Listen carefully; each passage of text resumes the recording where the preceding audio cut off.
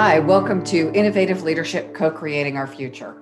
I'm your host, Maureen Metcalf. I'm the founder and CEO of the Innovative Leadership Institute and a fellow with the International Leadership Association. This podcast is part of a series hosted in conjunction with the International Leadership Association as part of their 2020 Global Leadership Conference, focusing on leading at the edge. At the Innovative Leadership Institute, we help leaders elevate the quality of their leadership and co-create the thriving future they seek. We assist them in navigating the disruptive trends they're facing, developing strategies to elevate themselves and their organizations to continually meet the challenges they face. I'm a regular contributor to Forbes and the lead author on an award-winning book series focusing on innovating how you lead and transforming your organization.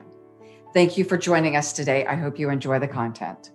With me on today's show is Amanda Ellis and Augusto Lopez Claros. Amanda Ellis is the Executive Director, Global Partnerships for the ASU Julie Ann Wrigley Global Futures Laboratory. She is a former New Zealand ambassador and permanent resident to the United Nations in Geneva and Prime Minister's special envoy. An economist by training, Amanda held several senior roles at the World Bank, the International Finance Corporation, and Westpac Banking Corporation. Amanda is a founding member of the Financial Alliance for Women and a recipient of TIAW Lifetime Achievement Award for services to women's economic empowerment. Augusto Lopez Claros is an international economist with over 30 years of experience in international organizations, including most recently the World Bank. Previously, he was chief economist and director of global competitiveness program at the World Economic Forum in Geneva, where he was also the editor of the Global Competitiveness Report, the forum's flagship publication, as well as a number of regional economic reports. Before joining the forum, he worked for several years in the financial sector in London with special focus on emerging markets. He is a much sought after international speaker, having lectured in the last several years at some of the world's leading universities and think tanks. So today we're going to be talking about gender equality around the world. Gender equality has many facets: archaic laws that codify sexism, male control of joint income and household assets, exclusion from governance, trafficking and violence against women, denial of education and adequate health care, and gender segregation in the workforce, to name a few. So let's start with the question, what is gender equality, so all of our listeners understand what it is and why is it so important? Gender equality is a really critical concept. It's about equality of opportunity. And way back in 1947, when the Universal Declaration on Human Rights was published, there was a global commitment to this. Now, we've seen over the years a range of other commitments, including the Convention on the Elimination of Discrimination Against Women. We have seen the Beijing Platform for Action, and of course, the Millennium Development Goals back in 2000. And now in 2015, all 193 UN member countries came together unanimously to agree on an integrated approach to sustainable development for the next 15 years. And Sustainable Development Goal 5 on gender equality and the empowerment of women and girls is not only a standalone goal, but it's critical to our being able to achieve all of the other goals. Thank you. Augusto, you've suggested in some of your talks that the concept of gender equality has evolved in significant ways over the past half a century. Can you elaborate on what's evolved? And then I'll be curious about what are the gaps that you see as needing to evolve. Traditionally, and I think this was partly at the beginning with the adoption by the United Nations of the Universal Declaration of Human Rights, and then for the decades that followed, there was a tendency to see gender equality as an issue of human rights. Discrimination against women was a violation of the Universal Declaration of Human Rights. It was a violation of the United Nations Charter, which has been adopted by now by 193 countries and which incorporates the concept of equality of the sexes very much at the center. And so this perspective, a human rights perspective, is appropriate, it's adequate.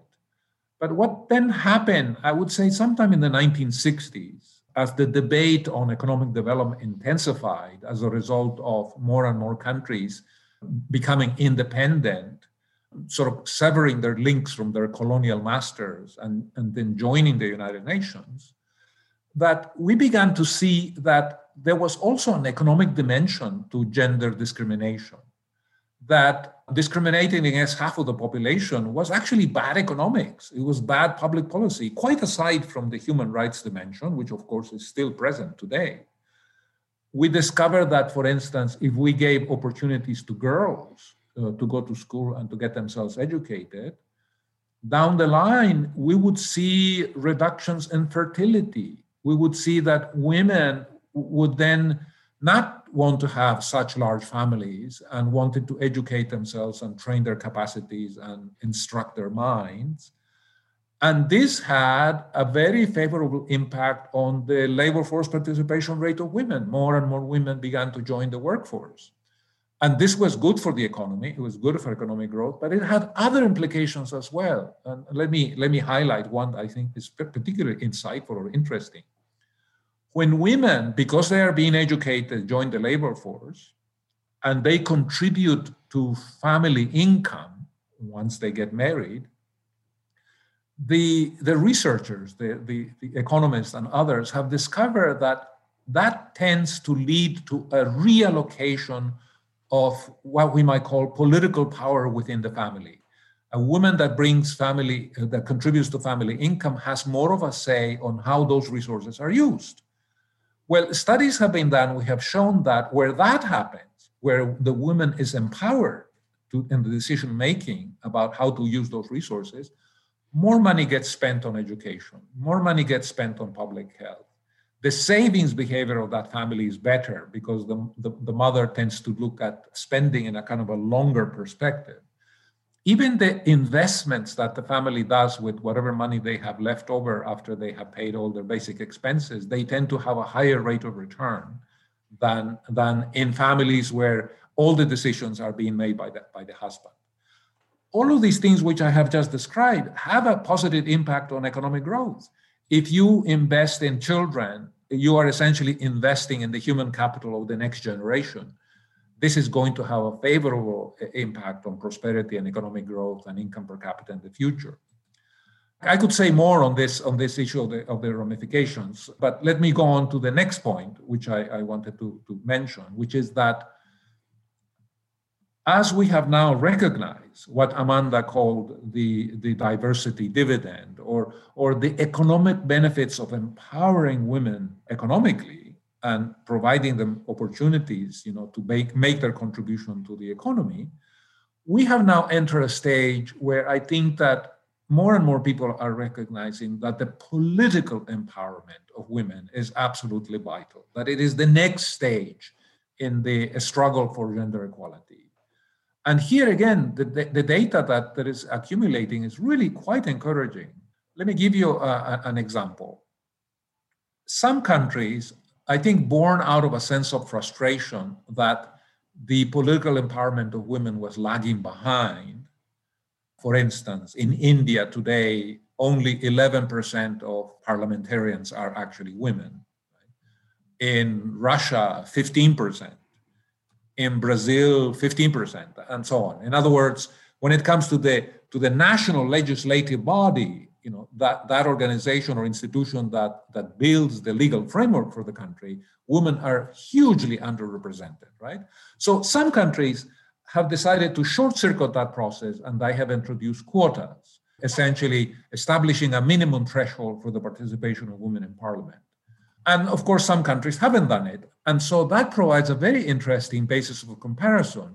You can begin to say, well, has the introduction of quotas made any difference in those countries that have introduced them?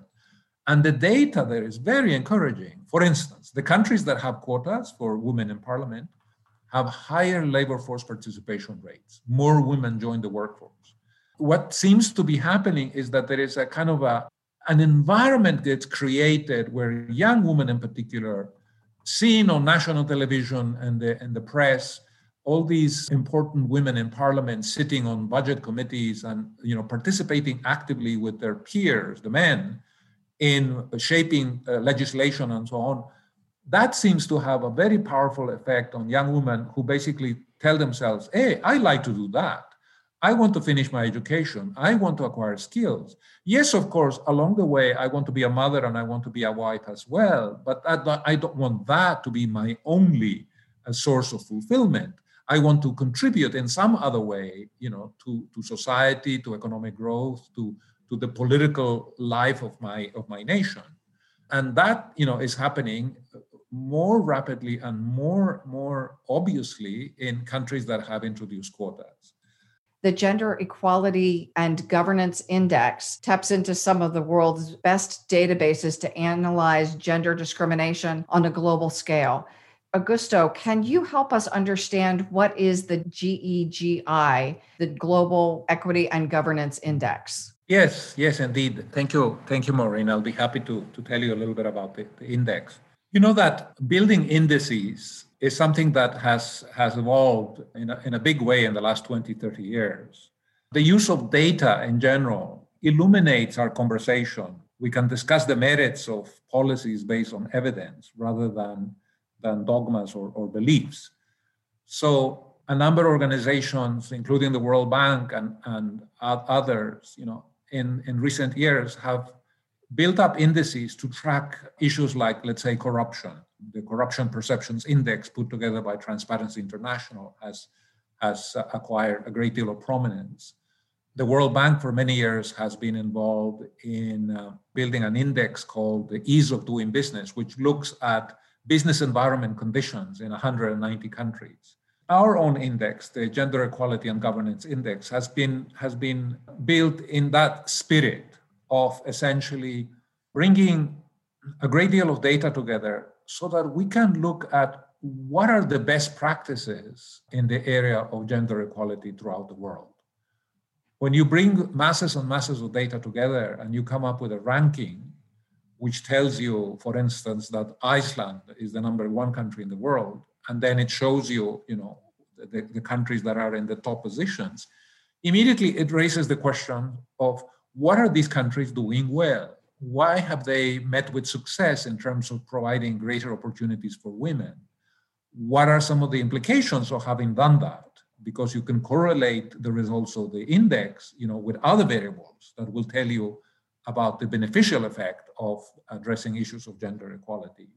And then also, if you repeat the exercise on an annual basis, which we will do, then it also gives countries an opportunity to track their progress over time and to compare themselves and their performance vis-a-vis what is happening in those countries where the best practices are located. So it provides a powerful incentive for reform or for change. Augusto, thank you so much for talking about especially women's empowerment and governance and in government. Now let's talk a little bit about what matters for gender equality so that our listeners can have a better sense for what levers are we trying to influence.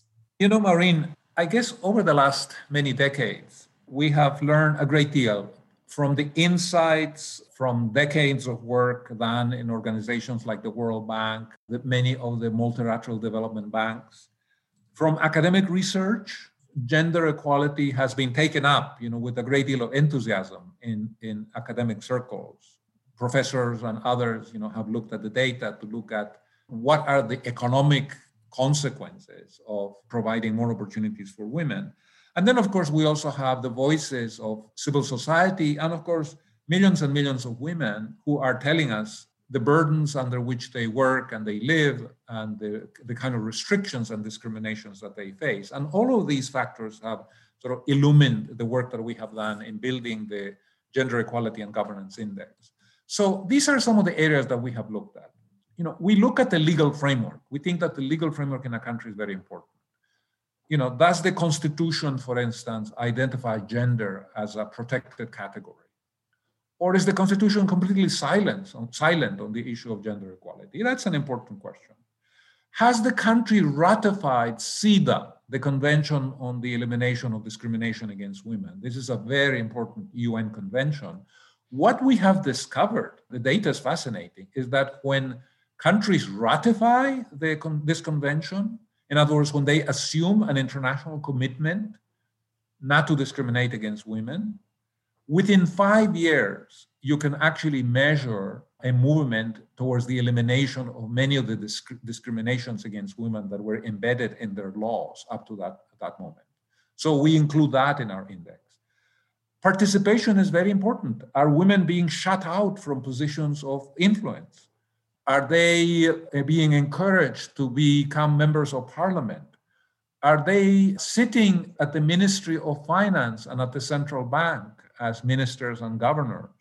Are they sitting on the boards of companies listed in the stock exchange? This is absolutely vital for economic prosperity. The presence or absence of women in positions of authority where they can make decisions, is vital. The data is really quite impressive from that front. Education. Is the educational system in some way discriminating against women or sacrificing girls at the expense of less qualified boys? What about the digital divide? Are the latest technologies being, do women have access to the latest technologies in the same way as men do? It turns out that in the world, in much of the developing world especially, there is still a digital divide. When it comes to work, do women enjoy certain kinds of incentives? Do they have maternity leave? Is there paternity leave? That has become a very important indicator of, a state's readiness to support women in their decision to work. Is childcare tax deductible? You might think that that's a very arcane subject. In fact, it makes a difference. It makes a difference because very often when a woman joins the workforce, she has to provide for childcare. And whether this expense is tax deductible or not makes a difference. What about the business environment? In some countries, it's actually more difficult for women to register a business or to open up a bank account than it is for men. So in our index, we penalize countries which actually make entrepreneurship for women more difficult than for men. What about mobility restrictions? Some countries actually make it very difficult for women to move about. They need the authorization of their husbands to get a passport to travel abroad. Property rights. Is the property rights regime equitable? Does it treat men and women fairly, equally, or does it discriminate against women? In Chile, to give you an example, if you marry under the default marriage regime, then the husband assumes control of all the property that you have. Even if you bring property of your own into the marriage, he has control. If you want to get a bank loan and you want to use the property as collateral, you can do that only if your husband says yes. If he's in a bad mood and he doesn't want to, you're finished. You can't. Violence against women. Does the country have domestic legislation that protects women from violence, and so on? I think you get an idea. This gives you a sense of some of the factors that we have looked at, and it is the reason why we think this index is going to be a point of reference going forward in terms of assessing the problems of gender inequality. Amanda, tell us about the World Bank Women, Business, and Law Project that you're drawing some of the data sets from. Well, thank you, Maureen. This is a project that's very dear to my heart. It started way back in the mid-2000s at the bank when I was working for the private sector arm of the bank, the International Finance Corporation, and was traveling to many developing countries where it became clear that women were often legal minors, did not have access to property to secure a loan as collateral to grow businesses. So a range of problems that we were not seeing in developed countries that were really impacting their ability to be active in the formal sector, to help with education and nutrition for their families, which of course has a positive multiplier impact on intergenerational development. So I started thinking, wow, well, all of these impediments documented anywhere?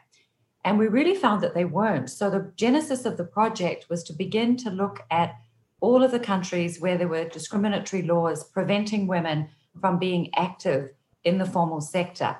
And I'm so delighted to say that now in 2020, there is data for 190 countries. And we've just been working with the World Bank to codify that. So you can actually now go on a world map, which is on our website, click on the country, and the data comes up. So it's possible to see where have recent reforms been made, what still needs to be done, and then to scroll down and see the precise laws that need to be changed. And while we know that legal equality is not the be-all and end-all, it is a necessary but not sufficient condition as a basis for gender equality. And of course, in 2020, not a single country has yet achieved gender equality under the law. Only 8 fully legislate for it. And we know that there's 1,669 discriminatory laws globally that Augusto and I and many others are working very hard to change. Amanda, tell us why having more women in governance roles makes sense from a business perspective and from a human rights perspective. There's now significant data that shows where there are more women engaged on boards and in senior management in the private sector, there's something like a 6% higher return on investment. And it's pretty well accepted in the private sector now that there is a diversity dividend. That said, we still have a third of global companies where there are no women at all represented on boards. So we still have a lot of work to do. We know that where governments put in place incentives, for example, in Norway in 2008, there was a requirement to have 40% women on public sector boards. And initially there was an outcry saying that's impossible. Well, it was entirely possible. And in fact, again, it was proved that the diversity dividend was borne out. It was a very practical and positive initiative to put in place because, as Augusto will tell you, values don't change as quickly as sometimes the data. So we've seen a number of other countries follow suit, France, Australia, the state of California in the US, because they're seeing that this just makes good business sense.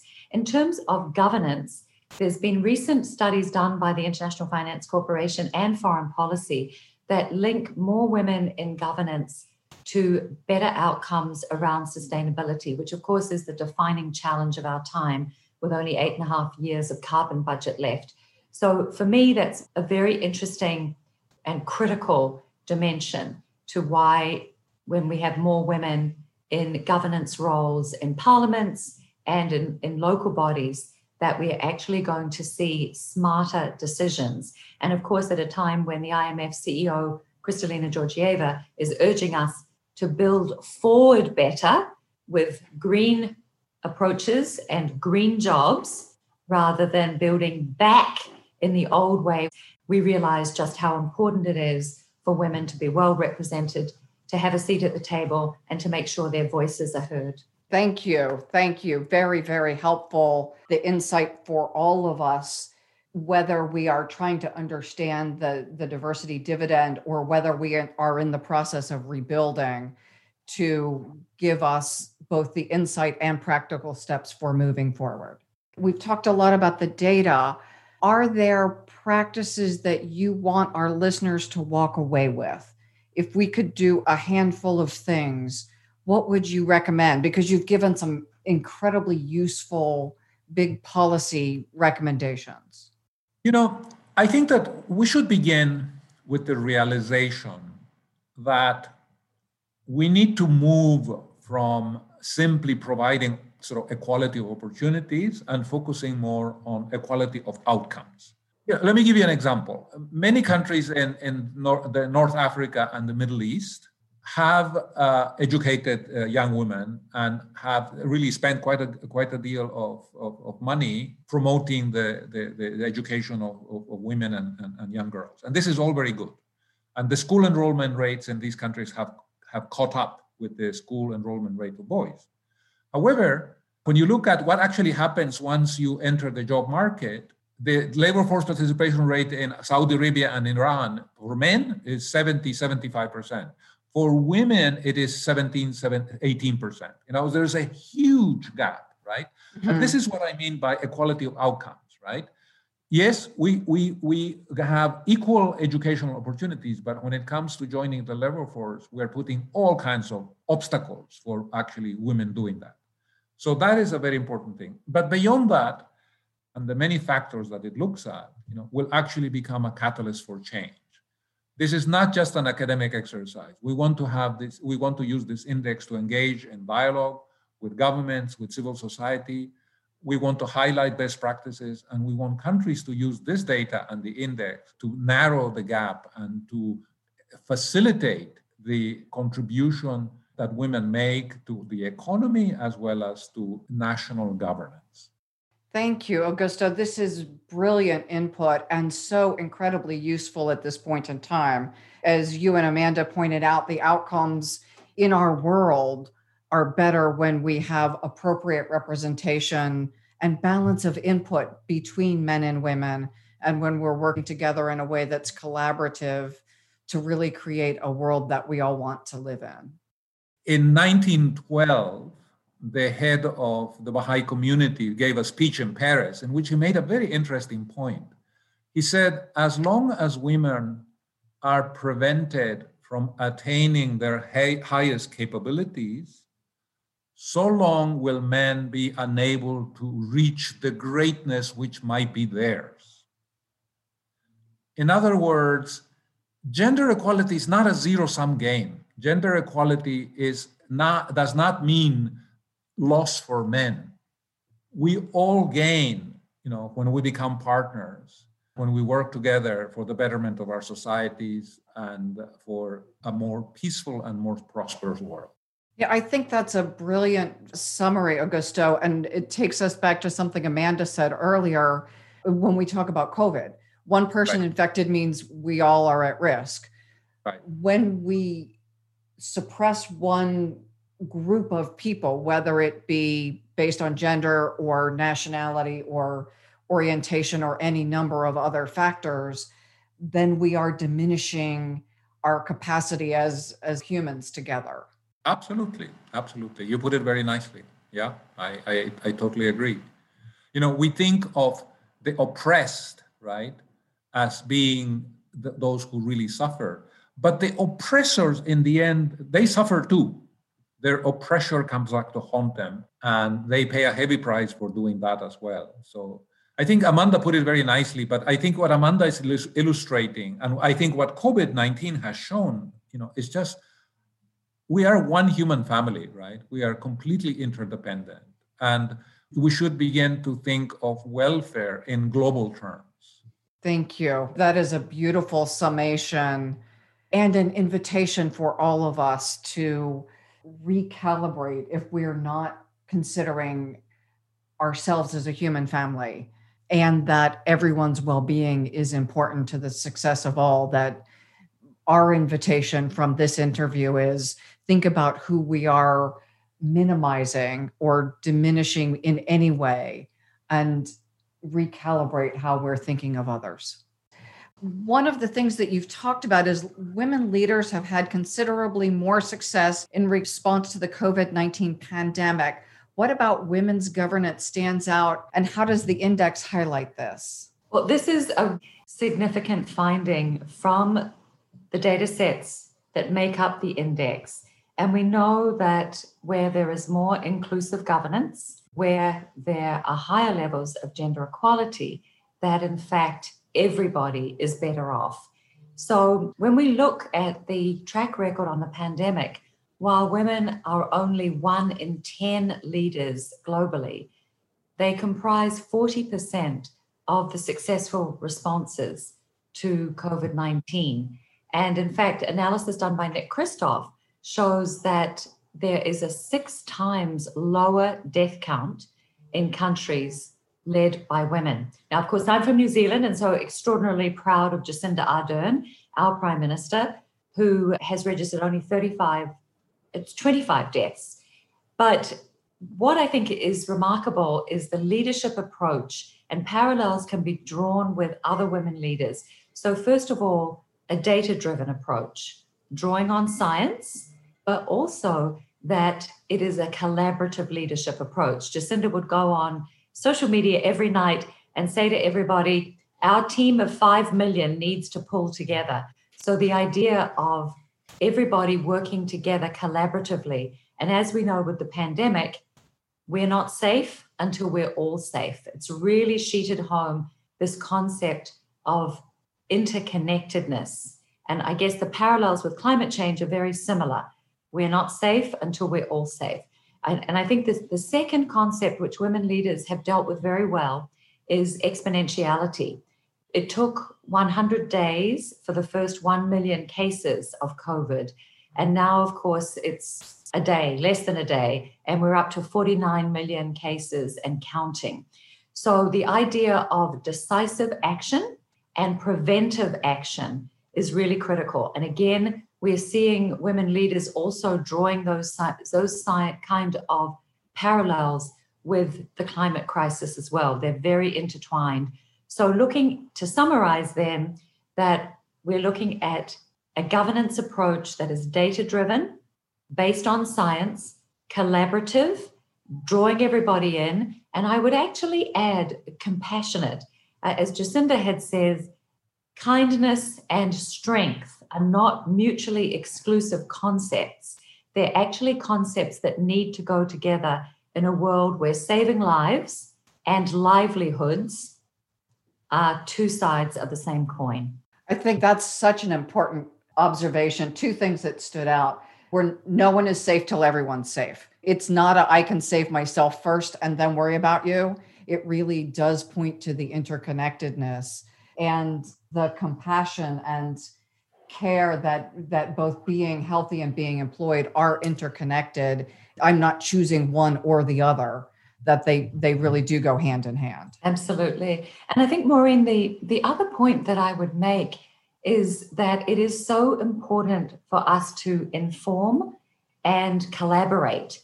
So Augusto and I have been delighted to collaborate at the Global Governance Forum and the ASU Julianne Wrigley Global Futures Laboratory, along with a whole range of other coalition partners, including the World Bank, the United Nations, the Interparliamentary Union. We have all worked together on a series of short video trainings around Sustainable Development Goal 5.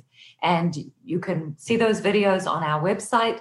The idea is that we want to help people understand in very short bites, so they're just 3 to 4 minute videos, what are the key issues and then what are the levers for change. And I think creating an easy way for people to look at just where we are, which the index does, and then to see where are the levers for us to create change that is positive and meaningful for everybody. So we've been thrilled to collaborate on the SDG 5 tools, and we've now actually gone a step further and looked at the Human Rights Council, where every country has its human rights legislation, including gender equality, reviewed every 3 to 5 years. And so now there's a push-out mechanism which anyone in the world can sign up to. So whether you're a parliamentarian, a civil society activist, a private sector player, anyone can sign on to this. And 12 months in advance of your country's examination, which is called the Universal Periodic Review, you get a little note, a bring up email, and it gives you a summary in real time of where your country is on its progress to gender equality under the law. So we see that campaign as a very important underpinning to the work of the index, which of course goes much further and looks at values and a whole range of other critical factors. But we see this very much as a supporting initiative to help. For our listeners, I just want to recap the 5 pillars. So 1 is governance, 2 is education, 3 is work, 4 is entrepreneurship, and 5 is violence. And in violence, you also described property rights and the ability to control assets. So from there, how is that information used to help elevate women across the globe? One of the advantages of indices is that they help you focus your attention on best practices, right? Because once you aggregate all of this data, and we're looking at more than 60 variables, we're using some of the best, latest available data sets in the world. Out of that process, eventually you end up with, a list of top 20 countries, right? In our index, we actually have data for 158 countries. You're focusing your attention on the top 20, say, forces you to basically ask the question, well, what is it that these countries are doing well? Why is it that they have provided more opportunities for women? Why is it that their labor force participation rate of women in these countries is higher? And so on. And so let me just comment a little bit on what the sort of early results of the index show. The composition of the countries near the top is really quite interesting. Most of those countries are countries in Europe. Among the top 20, we also have Canada in North America. We have New Zealand in Asia. Taiwan has an enviable position as well in the index. And that's interesting because, as you know, Taiwan, in the current crisis of COVID, is the country that arguably, together with New Zealand, has managed the crisis in the most effective way. They have unusually low levels of mortality and very few cases, right? Both, incidentally, as was mentioned earlier by Amanda, are of course led by women. These countries tend to have a legal framework that is more even-handed, that does not discriminate against women. Let me give you an example. I'm speaking to you tonight from Spain. Well, Spain has a legislation that is, to a great extent, gender neutral. Okay. We have not been able to identify a single piece of Spanish legislation that actually discriminates against women. And this is important.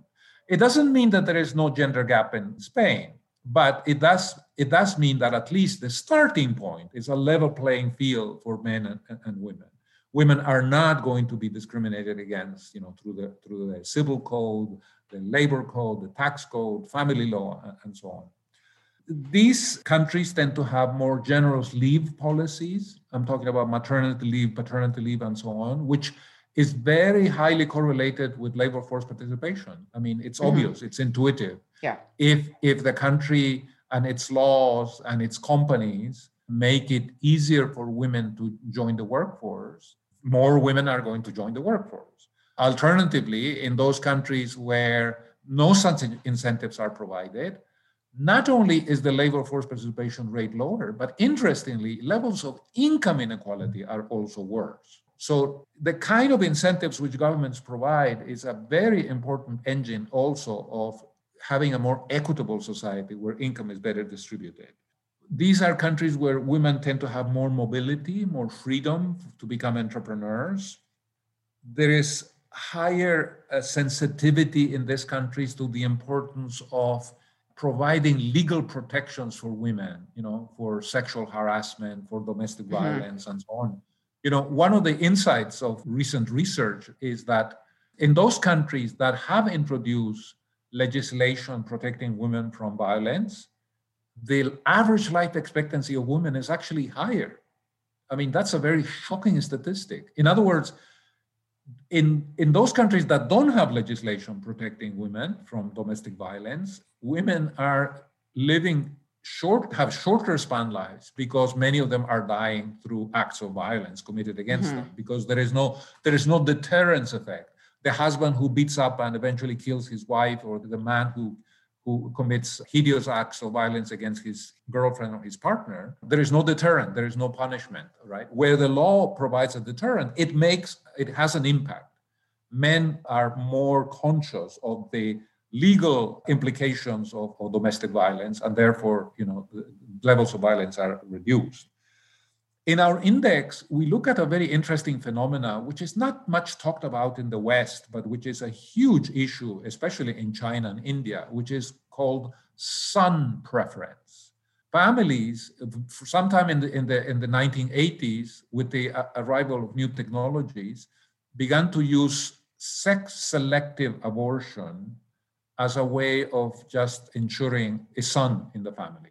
In China, for instance, under the one-child policy, families went out of the way to abort the girls and to have boys. This is a particularly nasty form of discrimination against women because it involves, the killing of girls, and it has horrendous economic and social implications. In particular, as you can imagine, in India and in China, there is a shortage of something like 70 million girls, right? So it's a very tight marriage market, which creates all other kinds of social dislocations. Amanda, let's now shift. The ASU Julianne Wrigley Global Futures Laboratory has just recently launched one of the first big projects, being the global campaign on the UN SDG 5. tell us more about it and why ASU and the Global Governance Forum partnered on this? Well, this initiative is very much a collaborative initiative, and we're lucky at ASU to have an extraordinary range of experts on gender equality, from work in refugee camps to practical action in partnership with the Peace Corps around education for those who don't have online access, to governance issues, to economic issues, to practical entrepreneurial ventures. So just a range of incredible players. And in terms of governance, Professor Mikki Kittelsen has done a lot of work looking at when you have more women in governance roles, what does that mean in terms of role modeling? And her work, particularly in Latin America, has shown that there is a positive correlation between more women in governance roles and women actually being active in the political process. So that for us is a really important part of the overall initiative, and of course, an important link to the Global Governance Index. Now, the UN SDG 5 campaign was really designed with action and information in mind. So the point was, how do we inform? How do we do this in a way that encourages people to take action? And then how do we make sure that this is collaborative? So it is a whole range of different organizations who have come together, from civil society through to global governance organizations like the World Bank and the United Nations, and then a whole range also of private sector and entrepreneurial players like the We Empower UN SDG Challenge. So for us, this initiative is one that aims to inform and aims to inspire action. And then finally, and very importantly, to measure change and to see what is the outcome of our actions and to make that transparent so that everybody is able to help track progress towards our goal of gender equality, which of course we know leads to better outcomes for everybody. Thank you. So in our blog, we will also make sure that we have links so that people can find the videos. And most importantly, it's helpful for us to know where we are so we know what gap to fill. But so often we want to do something and don't know what those action steps are. So I really appreciate that you are creating opportunities for people to not only understand how large or small the gap is, but also to take concrete action to close it. Thank you. And I wanted to give special thanks to Augusto too, because we really need male champions. And Augusto has been such an outstanding gender champion for so many years in a range of pivotal roles, from his time at the IMF to then the World Economic Forum to then the World Bank, where he oversaw the Women, Business and the Law Project, and now as the chair of the Global Governance Forum. So Augusto, we need more men like you, and so grateful to have you in this incredible leadership role, helping to uplift and promote the voices of women and their interests all around the world. So thank you very much. Thank you, Amanda. Thank you so much. We've been talking with Amanda Ellis and Augusto Lopez Claros about gender equality in 158 countries across the globe. We're delighted to share the wisdom from the International Leadership Association 2020 Global Leadership Conference, Leading at the Edge. We encourage you to join for additional conversations. Please bookmark this podcast, subscribe, like it, share it with your friends and colleagues. Most importantly, thank you for focusing on elevating your own leadership and making an impact in the world today.